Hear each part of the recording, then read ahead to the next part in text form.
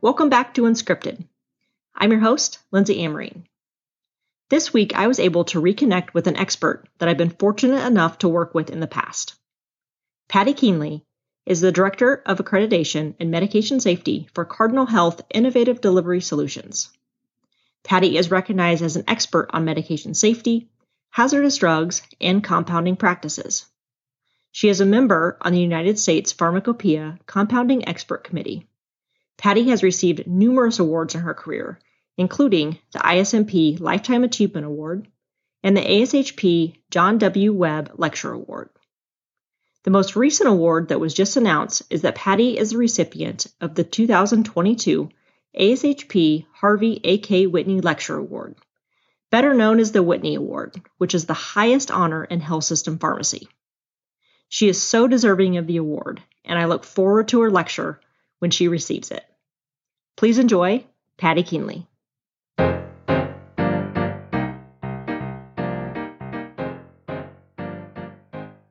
Well, good morning. It's good to see you. I'm well. I am doing well. The weather has warmed here in the South, and so I really can't complain. We do Orlando in the winter, so there's no snow for us, you know. That's smart. Yeah. So you guys do like a 6 month and then 6 months? No, we should, but we don't. We come down here about 3.5 months, so we're headed home the end of the month. Gotcha. Still probably better than experiencing the harsh of the winter. Yeah. For sure. Well, I did want to say congratulations on the Whitney Award. Yeah. And it's such an honor, but also so well deserving for you. Well, thank you. It's kind of overwhelming, but yeah. Well, I was going to ask you what, I know you've won, the Webb Award and the ISMP Lifetime Achievement Award and all these wonderful awards. Was this one any different when you got the call in terms of feeling it? I mean, they've all been just, spectacular and really humbling. But, this is one that I've looked up to for years. I mean, I think we've all read all those documents over the years and all the Whitney people who have really led pharmacy forward. So, it's just really an amazing thing, and I'm very humbled. Like you said, we all read all the lectures, and so I'm certainly looking forward to yours this year. But I'm sure that's overwhelming. But is there any anxiety of writing it, knowing that tons of people are going to read it? I have notes together, but I just have to kind of get all my words coalesced in the right way, because people are going to read this for years, and students and new practitioners and residents. So I'll get it done. Yeah, it's one of those that I feel like you probably spend more time thinking about what you want to write than actually the process of writing. Exactly. I think once you get to that point, the writing's probably fairly easy. Yeah. Well, I don't know if it's easy, but true. It's probably easier than developing all the information that you need. Yeah. Right. So I was going to ask you about just kind of how you got into medication safety, and maybe where does your interest start within med safety? I started thinking that I was going to be a community pharmacist. And when I wound up graduating, I couldn't get a position. There were still issues of people not wanting to hire women at that point, which is really kind of scary. And thank God that's changed. So I wound up in a hospital, never really thinking that that's where I was going to land for my entire career. And it certainly has been. That's the situation. And my second day there, I clearly remember it, asking if I could go up on a nursing unit and see how nurses passed meds. And they all looked at me rather oddly, like, why was this pharmacist crawling out of the basement to do this? But I really developed, I think, a really great relationship with nursing, and depended on those folks to point me in the right direction as to what really was going to help patients. So I clearly thank the nurses of Mercy Hospital in Wilkes-Barre, Pennsylvania, for setting me on that path and making sure that all of us in the pharmacy from that point on knew what really kept patients safe. So that was the eye-opener to me. And it was at a time when pharmacy in hospitals was really first starting to emerge as a pretty significant and clear area in the hospital, not just those people down in the basement, Right. So the combination of knowing what was going to keep patients safe and seeing the actual process of what happened in patient care was really what set me on that path of medication safety. It was also about the same time that Neil Davis and Mike Cohen were putting together their first information about, the med errors and potential things, all of those things that have become ISMP. So the timing was very fortuitous, I think. Yeah. Well, as part of Women's History Month, I think hospital pharmacy is thankful that you went into hospital practice. I didn't realize that it was because you really couldn't get into maybe what you actually wanted. Yeah. Well, I'm glad we come so far. So am I. Still a ways to go for sure, but at least we don't have as many of those issues anymore. Well, getting into, you kind of mentioned the timing between ISMP coming on board. Did you kind of then gravitate toward getting involved in ISMP or getting involved in those aspects right away? I think back then in particular, there was a much more sort of collegial atmosphere among people who worked at different facilities. And working in Pennsylvania, northeastern Pennsylvania, with largely that's a Philadelphia medicine area. Okay. The groups within the state, the Pennsylvania Society of then Hospital, now Health System Pharmacists, for example, really got together. You'd see what each other was doing. You'd go to each other's sites. That's generally where the meetings were. And, I think that just sort of served as the conduit for getting everyone involved, making sure everybody was on that path, and recognizing that it wasn't just the dispensing piece that we were dealing with or the emerging clinical issues that we were dealing with, but there was also a responsibility to keep patients safe. And that ISMP perspective, the Pennsylvania Society and the other state society perspectives, how ASHP all played into this, I think it was just an issue of the timing being right and being able to take off with that process. Yeah. Well, and getting to see other sites, I've benefited from that as a resident and just seeing other practices and realizing that there's 100 different ways to do the same thing, and more like, well, why did you pick that and why does it work? Yeah.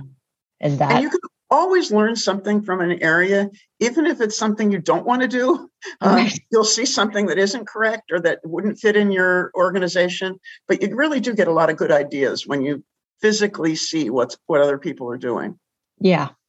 Well, and I think seeing it and then understanding all the back history, I think was most helpful for me. And, we went through a lot of the back history and discussions, and then you get to go see it and you're like, oh, that makes a lot more sense than just you and I talking about it, which I wish we could do a little bit more site visits. Recently, we haven't done any.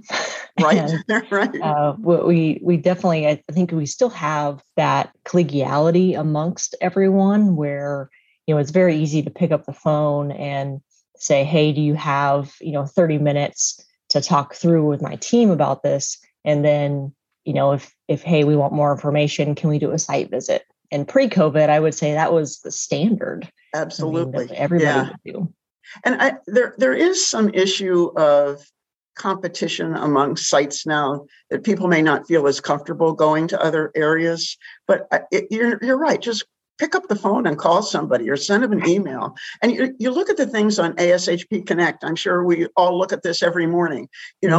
People asking those questions and the responses that are coming back, or the offers of help from others as well.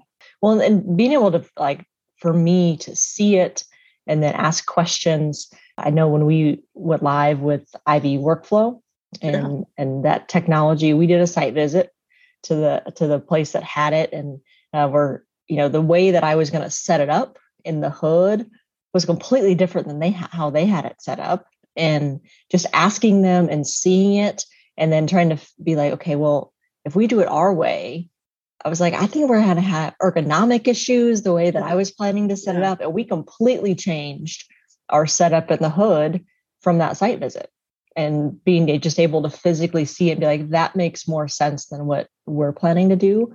But I don't think I would have done that had I not actually physically seen it. Exactly. Yeah. That's a great example of something that happened recently too. Yeah. Yeah. Yeah. Well, just on sterile compounding. So, you kind of went through, you're interested in med safety, you're within hospital practice. How did you get kind of involved in the sterile compounding aspects? Part of it was just being that it's one of the core components of pharmacy practice, of course. And right. Again, that timing situation was so fortuitous. In the mid 1970s, that's when people were first starting to think about putting together IV additive programs. I walked into a place that actually had one in existence. It had been started in November of 1974. It was probably one of the first ones in the country. And it included not just the routine IVs that we did back then, but that, magic TPN that was just becoming an issue. So again, it was just this intersection of making sure what we were doing for the patient was correct. And that whole infection process, the prevention of infection is obviously another core component that we have that really may not have been thought about early in those IV additive games, and I call it the games. But it was something that became very obvious to me, particularly when we saw TPN patients. They were usually, very ill at the time, and this may have been a last-ditch effort back in the beginning of that process, but you saw how the care of taking care of those issues and making sure that you were aware of infection prevention and control issues came in. So that, again, sort of just led everything to that sterile compounding piece. And I wound up with several hospitals in my system, all of whom had developed at different levels in what they were doing from an IV additive program. So putting that together, you mentioned about the IV workflow piece, but this was actually seeing 3 different hospitals that were suddenly part of one system that were doing things differently. Some were great ideas, some were, perhaps a little bit risky. So to be able to identify that and put those in the right way and try to get the technology that you needed at the time and put things together just was an interest to me. It was a combination of operational issues, administration issues, and clinical issues. All the puzzle pieces coming together and working through them. So you get involved sort of early on in sterile compounding as that's kind of forming, and then you've been able to be highly involved with USP. Was that kind of just a natural progression and or timing, like you say? Well, I've always been one to kind of speak my mind. and suddenly, if you're loud enough and consistent enough and not too off the range, maybe people, will start to pay attention. So, people say, well, gee, how did you get involved in the USP committees? There's only a limited number of slots to be on the expert committee. So I put my name in multiple times before I was able to be selected for one. The committee has been a fascinating experience. And another issue that comes out of that is the ability for others outside of that expert committee to have an influence on what the standards become. There are opportunities to listen in on the meetings. There are opportunities to provide comments. Every time there is a new or a revised USP chapter that goes out, there's always an opportunity for public comment. People didn't realize that in the past. That certainly changed when 797, when we've been working on the revision of that, and thousands of comments over the several public comment periods that have come in from practitioners. That makes it a much better and a stronger chapter and much more applicable to practice. So the ability to participate in that has really been a fascinating experience. I'm sure it is on the other end. I've certainly been on the comment side and submitting things there. The one other thing you mentioned, though, is that I always find interesting is that you submitted multiple times to get on the committee. And I think that's just for people listening, that's a huge takeaway. I myself have submitted multiple times to be on, different groups and it doesn't always happen the first time around. No. And I think even if you get that first time around, it says, thank you for submitting your application. You were not selected. To keep staying involved, keep putting your name out there. And, that you never know when the time is right, but it could happen later on. Yeah. And it's not just USP. I mean, the same thing happens with ASHP, APHA, other organizations that we're in. There's usually those kind of committees, there's just a limited number, but that doesn't mean that you don't have the ability to influence that in other ways. And just kind of keep your name out. Keep your name at the forefront. Yeah. And then get involved in other ways. I think the other one is that sometimes I think people submit multiple times, but then if they don't get it, they don't really stay engaged in other avenues. And so you do kind of lose that name recognition because you're not necessarily at the forefront when the committee comes back together. And it's another issue of the networking that we have among pharmacists is just make sure people know you're interested in those kind of things because the opportunity will present at some point. Yeah, I've gotten, I think, more comfortable over time saying and being able to speak with my peers and my network and say, hey, I'm interested in this. And this is kind of where I would like to be. Because I think sometimes the natural, I don't know if it's a pharmacist thing or if it's just like the profession that puts it on us, but to almost be quiet and sort of try to do great work in silence.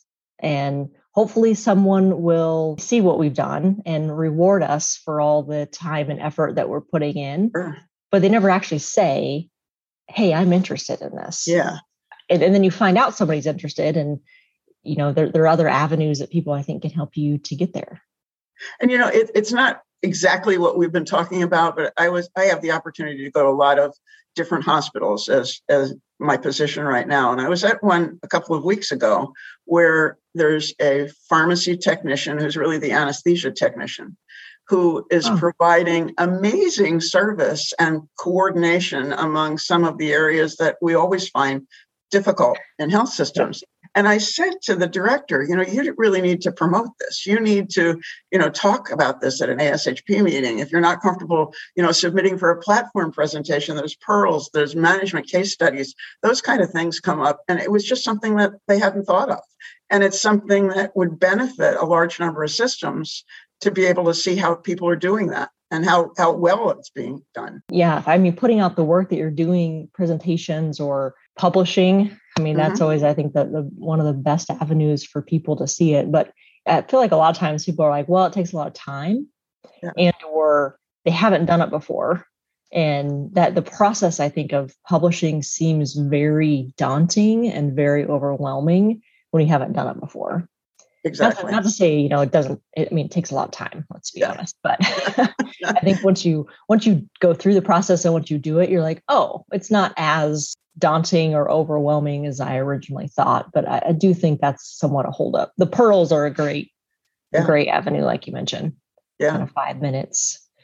Get your point out there, get a little bit of that anxiety over with and be done with it. Yeah. I do think there are so many great practices that we don't hear about oftentimes. And I do always, as I look at, whether it be like best practice awards or publications that come out, and I'm always just amazed at like the people being so innovative in what they're doing and closing a lot of the gaps that we have. And then trying to think through, well, how do I do that in my practice? And, you've got your own staff with your own innovative ideas, but I do think that there's probably just so much that goes on that we don't ever end up hearing about. And it's not just the large facilities and the academic centers. Right. I have the opportunity to go to, critical access hospitals and long-term acute hospitals. And those segments of practice are so important because they're going to become much more prevalent as we move forward. So the way that things can be done there is vital to everyone. How technicians fit in our practice. I don't think we can think of this as just pharmacists anymore. We need to think of this as a larger faction of what we're providing in healthcare, and the technicians and technologists. I would really prefer that we would get to that point where we can have, specific issues and more highly trained and more advanced trained technicians that can really take that practice forward too. Well, you've done so much from your career standpoint. Is there anything else that you've got sort of on the horizon that you're looking forward to doing? Well, retirement will be there at some point, but not yet. And I just want to make sure that what the progress that has been made really continues. And I think we've all seen just an amazing cadre of new practitioners that are coming out who are asking questions, who want to make things better. You need to keep that history in mind and identify where we've been, but the ability to really make inroads in public health and in identifying where pharmacy fits in the picture, I think is essential. Absolutely. Well, it was great to see you. Same here. I definitely appreciate the time. And let's hope we see each other in person soon, right? Oh, absolutely. I hope so. At least at a minimum, at least one this year would be great. Yeah. Yeah. Well, I hope to see you soon and hope you have a great week. Okay. Thanks, Lindsay. All right. Thank you. Bye now. Bye.